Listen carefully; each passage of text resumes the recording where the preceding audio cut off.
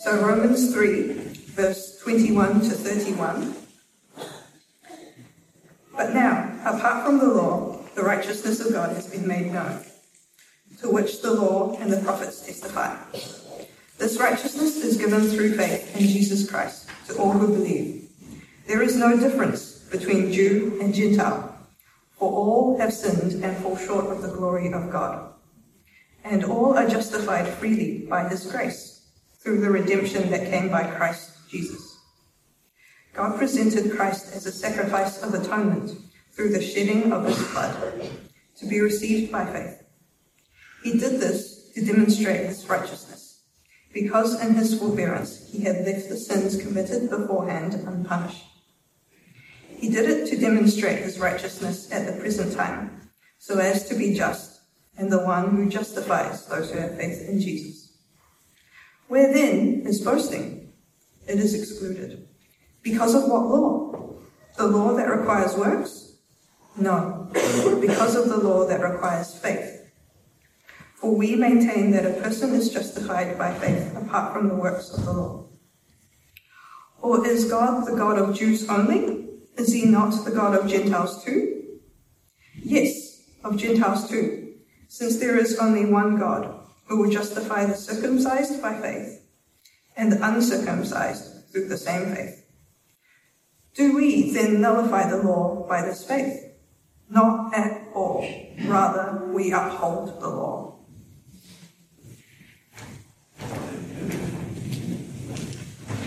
Thanks so much, Christine, and good morning. My name is Paul. If I haven't met you, I'd love to meet you after the service. I'm one of the pastors here.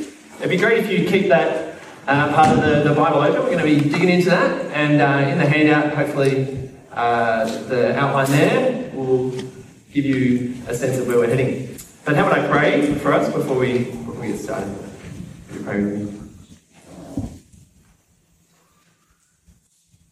Heavenly Father, open our hearts and lives this morning to hear you speak, and by the power of your Spirit, to go from here, seeking to live for you more and for ourselves less. In Jesus' precious name we pray. Amen.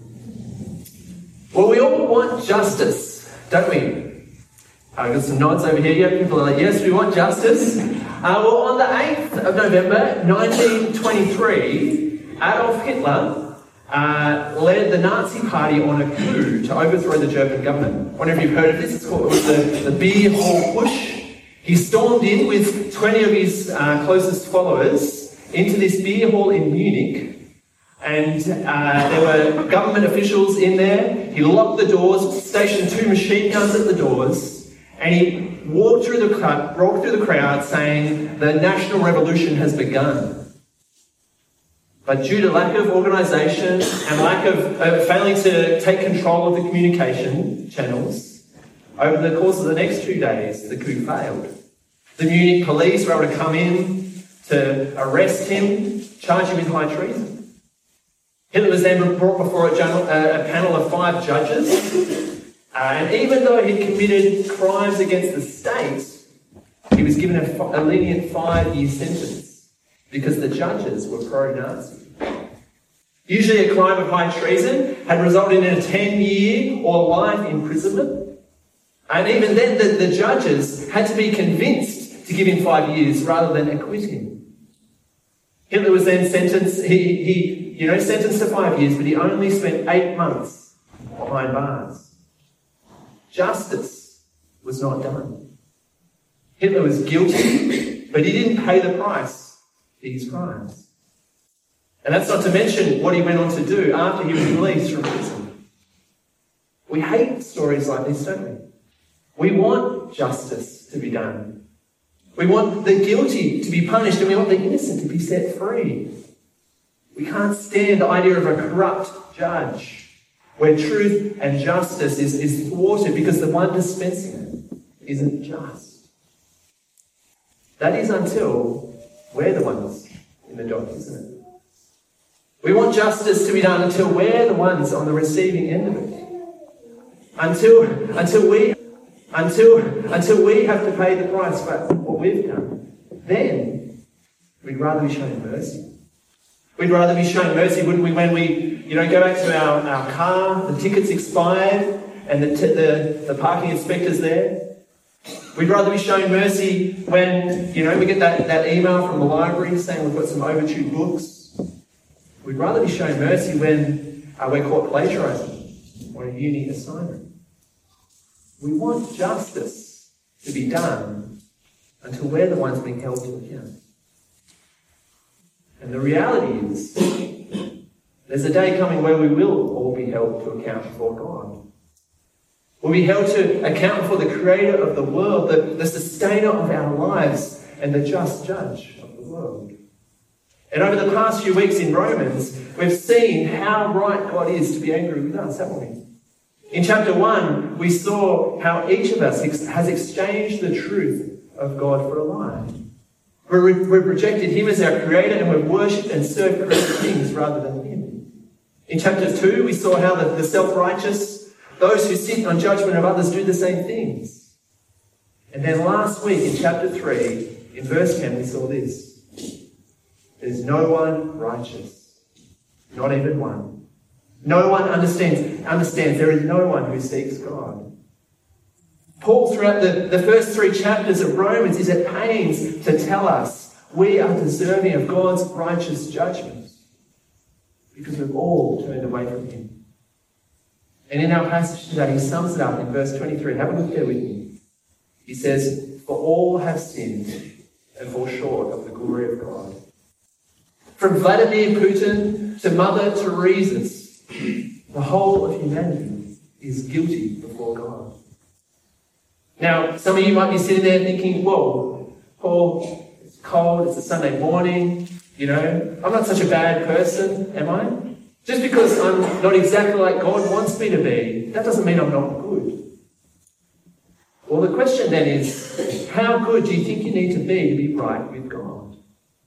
If life was an exam, what would the pass mark be? Is it 50%? Or maybe because we're dealing with God, it's more like 70 to 80%? Well, actually, the pass mark with God is 100%. He wants us to live perfectly and obediently under him. In God's eyes, a miss is as good as a mile. And when you miss the mark with God, there are terrible consequences. I wonder, have you heard of Robbie Knievel? Robbie is the son of Evel Knievel, if you might have heard of him. Robbie also ended up being a motorbike stunt rider. And one of his most famous jumps was over the Grand Canyon. This was back in 1999. And Robbie jumped over the Grand Canyon at a width of 230 feet. He flew through the sky on this 500cc motorbike just at 90 miles an hour. One reporter who was there saw Knievel make this jump, and he said this. He said, if Knievel failed to land his jump, he risked plunging 2,500 feet to his death on the canyon floor below. This gives a whole new appreciation, doesn't it, of missing the mark. Whether Knievel missed his landing by a metre or 20 metres, it didn't matter. He was still going to face terrible consequences. And that's what it's like to fall short of the glory of God. We all miss the mark. And we all face terrible consequences.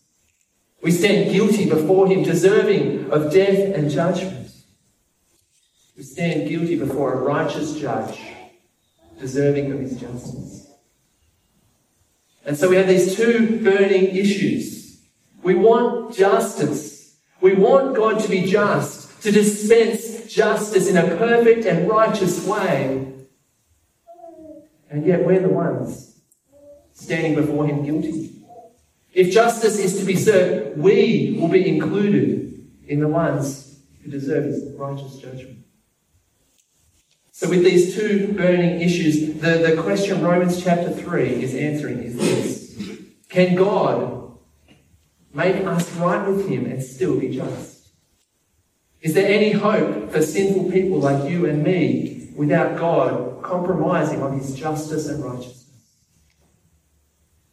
You know the glorious news for us today is that God has made a way. He's made a way to uphold his justice and righteousness, and for us to be right with him. We're going to see this by unpacking two life-changing truths. We're going to see this by seeing that firstly, God provides a righteousness to us that is not based on our works. And then secondly, God provides a righteousness based on what Jesus' death on the cross achieved. So firstly, God provides a righteousness to us that is not based on our works. Have a look there with me again at verse 21. It says, "But now, apart from the law, the righteousness of God has been made known." See those first two words?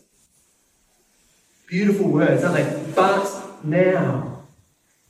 You know, the last few chapters have been bad news, haven't they? But these first two words mark a change.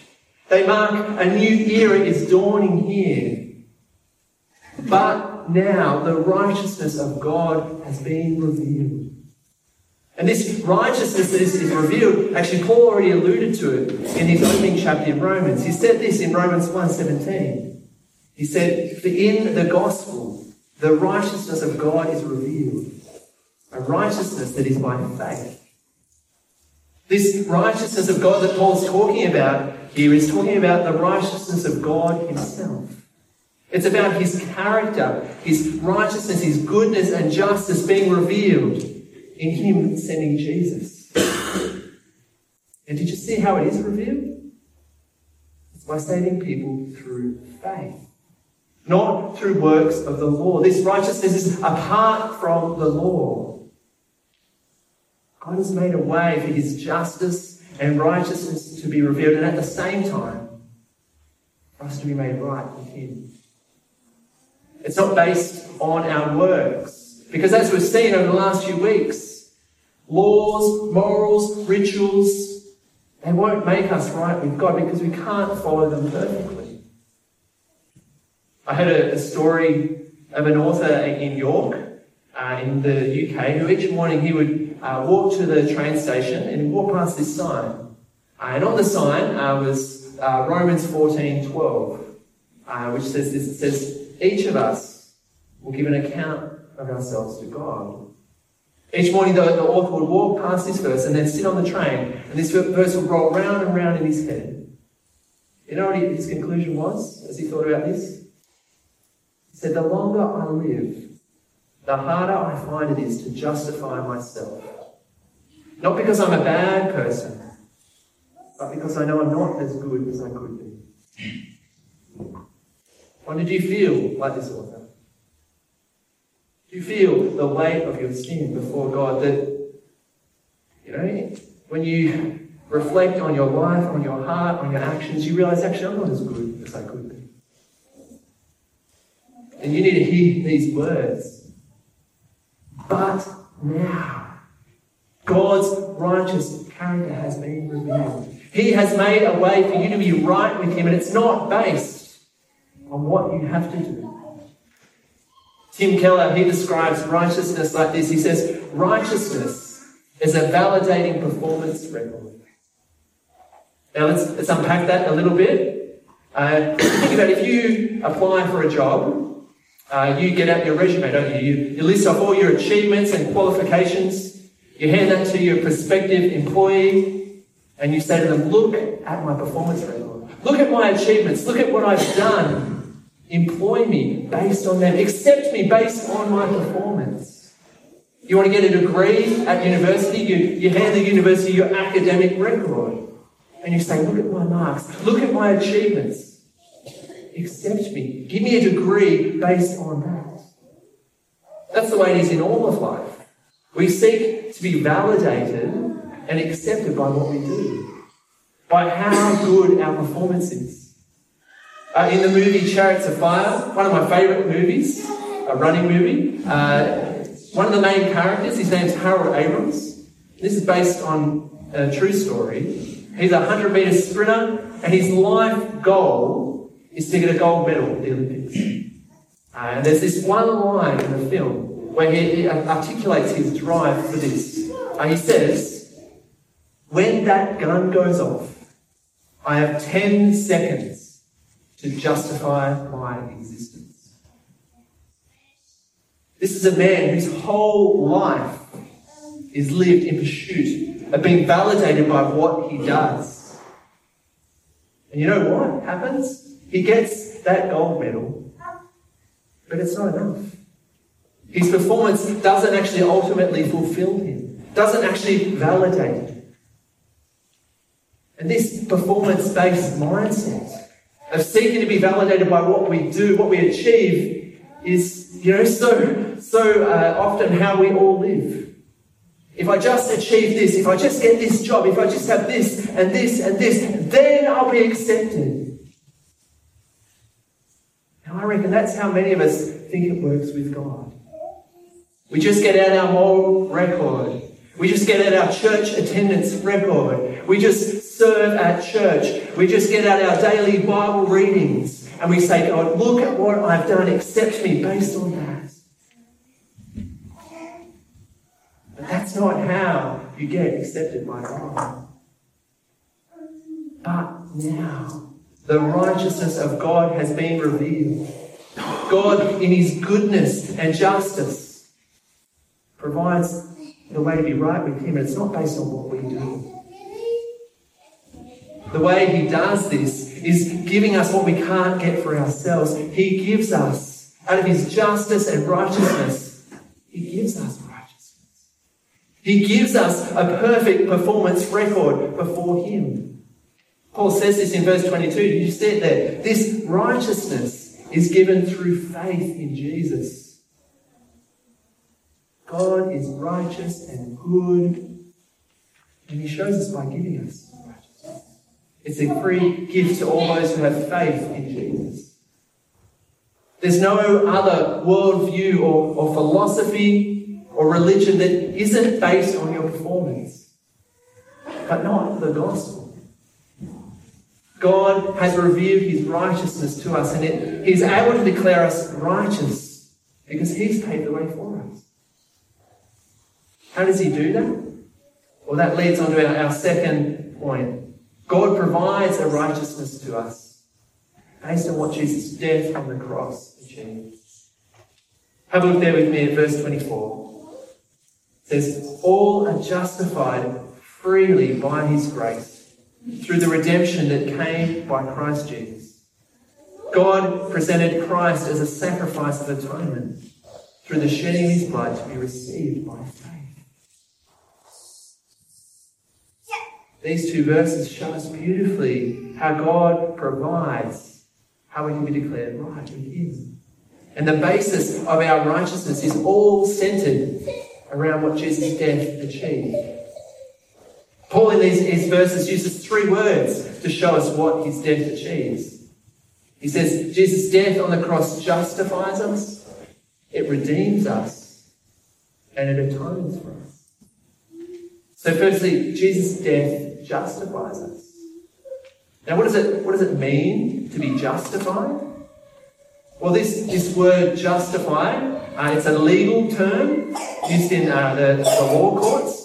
In the court of law, someone is either in the right or in the wrong. They're either guilty or innocent. Someone who is justified is someone who no longer is guilty. They've been declared righteous. All the charges brought against them have been dropped. And actually, to be justified by God is more than just to be forgiven of your sin. It's actually to be treated like you never sinned in the first place. Now, one of my favourite shows growing up was the show 24.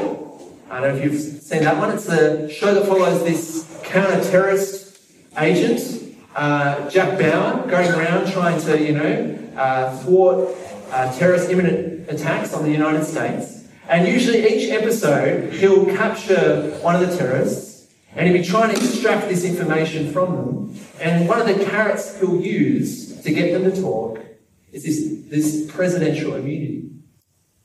In other words, he's offering them the chance for their every atrocity they've done up till then will be wiped clean.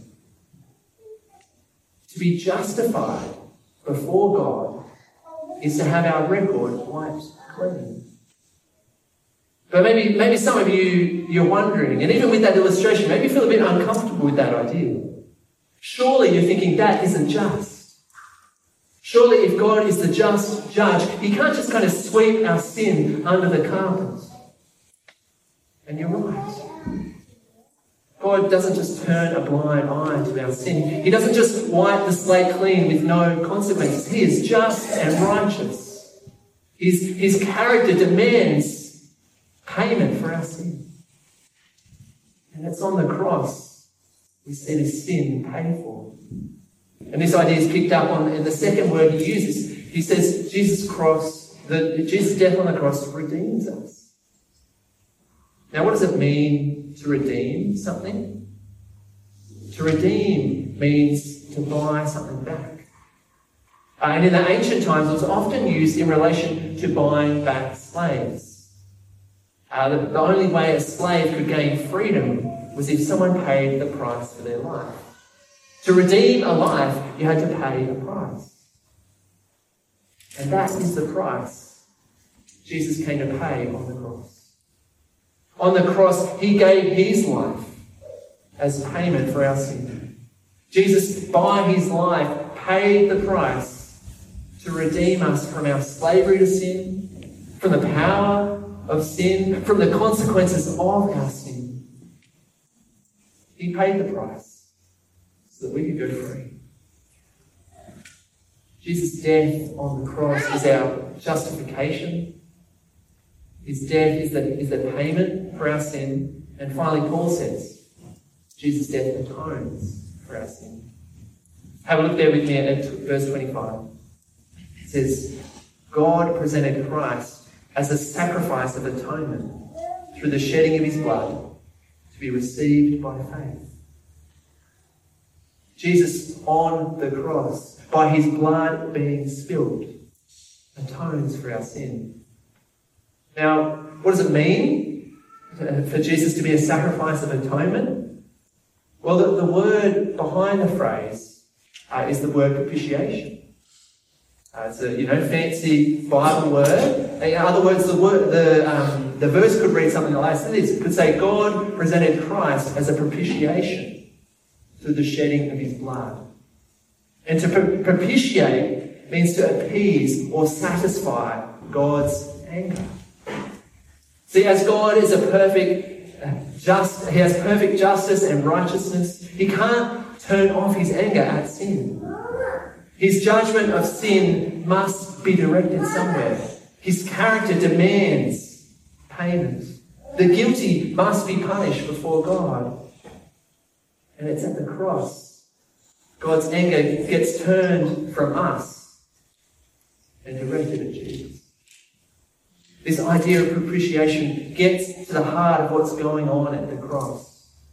It gets to the heart of how we can be justified and to be declared righteous before a just God. And to understand this idea of propitiation, it's helpful to look back at the Israelite sacrificial system, to understand a bit more deeper what's going on. See, once a year in the Israelite community, the high priest would gather all the Israelite people together and he would kill a goat as a sacrifice for their sins. The high priest then would enter into the temple and splatter the blood of the goat on the altar. He would sprinkle this blood to propitiate the wrath of God. This sacrifice was to satisfy God's perfect justice for sin. It was the payment for their sin. Through the substitution of a goat, the sins of the people had been paid for. But the problem of that sacrificial system was that those animal sacrifices were never enough. They had to repeat it year after year. They didn't fully deal with the problem of Israel's sin. But those animal sacrifices through the generations were pointing to the perfect sacrifice Jesus would offer. Jesus' blood spilled on the cross is the one perfect sacrifice for our sin. His blood spilled on the cross fully satisfies the wrath of God. In the words of Christ alone, it says, till on the cross, as Jesus died, the wrath of God was satisfied. For every sin on him was laid. He in the death of Christ I live. Do you understand what happened on the cross? A great exchange took place. A great transfer. When you illustrate this by using this book here, some of you might have seen this before, but just imagine with me for a moment if this book contained everything I'd ever done in my life. Contained, every thought I'd ever had, every word I'd ever spoken.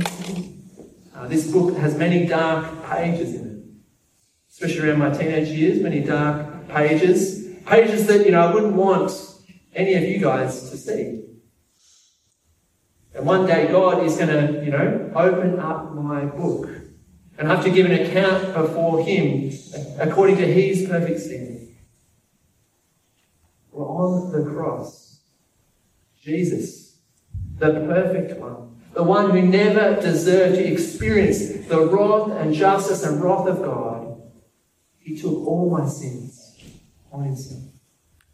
He took all the sins of the whole world on himself. And on the cross endured the full weight of God's righteous anger for us. You see, the cross demonstrates God's perfect justice against sin. And it shows us how he is able to justify us. Paul says this in verse 26. He says, he, that is God, did this, presented Christ as a sacrifice to demonstrate his righteousness at the present time, so as to be just and the one who justifies those who have faith in Jesus. Do you understand what happened? God's justice has been poured out on Jesus. And so he is able to look at anyone who has faith in him now like they never sinned. So the question we started with is, can we be made righteous and God still be just? Well, Paul says this in 2 Corinthians 5. He says, God made him who had no sin to be sin for us, so that in him we might become the righteousness of God. We can be made righteous before God based on the death of Jesus alone. He became sin for us so that those who have faith in Jesus can stand before him like they never sinned. And we can do that because our sin has been paid for in full. God's justice has been served by Jesus. No more judgment for sin needs to be paid. The question then for each of us to consider is, when you come before God on that day of judgment, when he opens up the account of your life and he says, why should I let you into heaven? What would you say? Would you start off by listing all the things you've done for God? Would you start off listing all the good things you've done for others? Would you say, God, I tried really, really hard to live for you each day. I tried my best. Or would you say, in the words of How Deep the Father's Love, I'll not boast in anything. No gifts, no power, no wisdom. But I'll boast in Jesus Christ, his death and resurrection. Being justified before God is not about us doing anything, but it's about what Jesus has done on the cross. Being justified before God is about turning away from your false righteousness, thinking that you can be right based on what you do, thinking you can be right, that you are a good person before God. It's about turning away from that false righteousness and receiving the righteousness that Jesus offers you as a free gift. So no matter what you've done, God can make you right with him. He can welcome you in and accept you. And it all starts by putting your faith in Jesus. So if you're here today and maybe you want to put your faith in Jesus, all you need to do is to say sorry, thank you, and please. To say sorry, God, for turning my back on you. Thank you for sending Jesus to die in my place, to pay the price for my sin. And then please, God, help me to live for him. And if you're someone here who already trusts and has faith in Jesus, let me encourage you with these words in closing from a pastor named Thomas Hooker from the 1600s. He says this. This is where his confidence and hope was. He said, it is our wisdom and our comfort. We care for no knowledge in the world but this, that man has sinned and God has suffered, and that God made himself the sin of men, and that men are made the righteousness of God.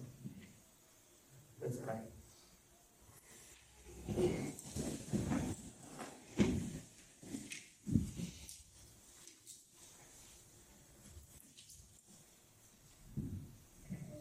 Heavenly Father, we come before you in awe of who you are, the just judge and ruler of the world. We come before you and acknowledge our sin and how far we fall short of your glory. But Father, we thank you by the death and resurrection of Jesus. We don't stand before you as we deserve. We thank you that Jesus took all our sin upon himself so that we might be freed from sin and alive in him. Father, help us to live in light of Jesus' death for us. May we not try living to please you by our works, but may we live a life of gratitude, a life that treasures and boasts only in our Saviour Jesus. And it's in his name we pray. Amen. I'm going to invite the musos up now, and we're going to continue reflecting on just this beautiful message of Jesus justifying us before God. And we're going to sing the song, How Deep the Father's Love, the song that I alluded to in the sermon. Our only boast is in Jesus. So let's stand.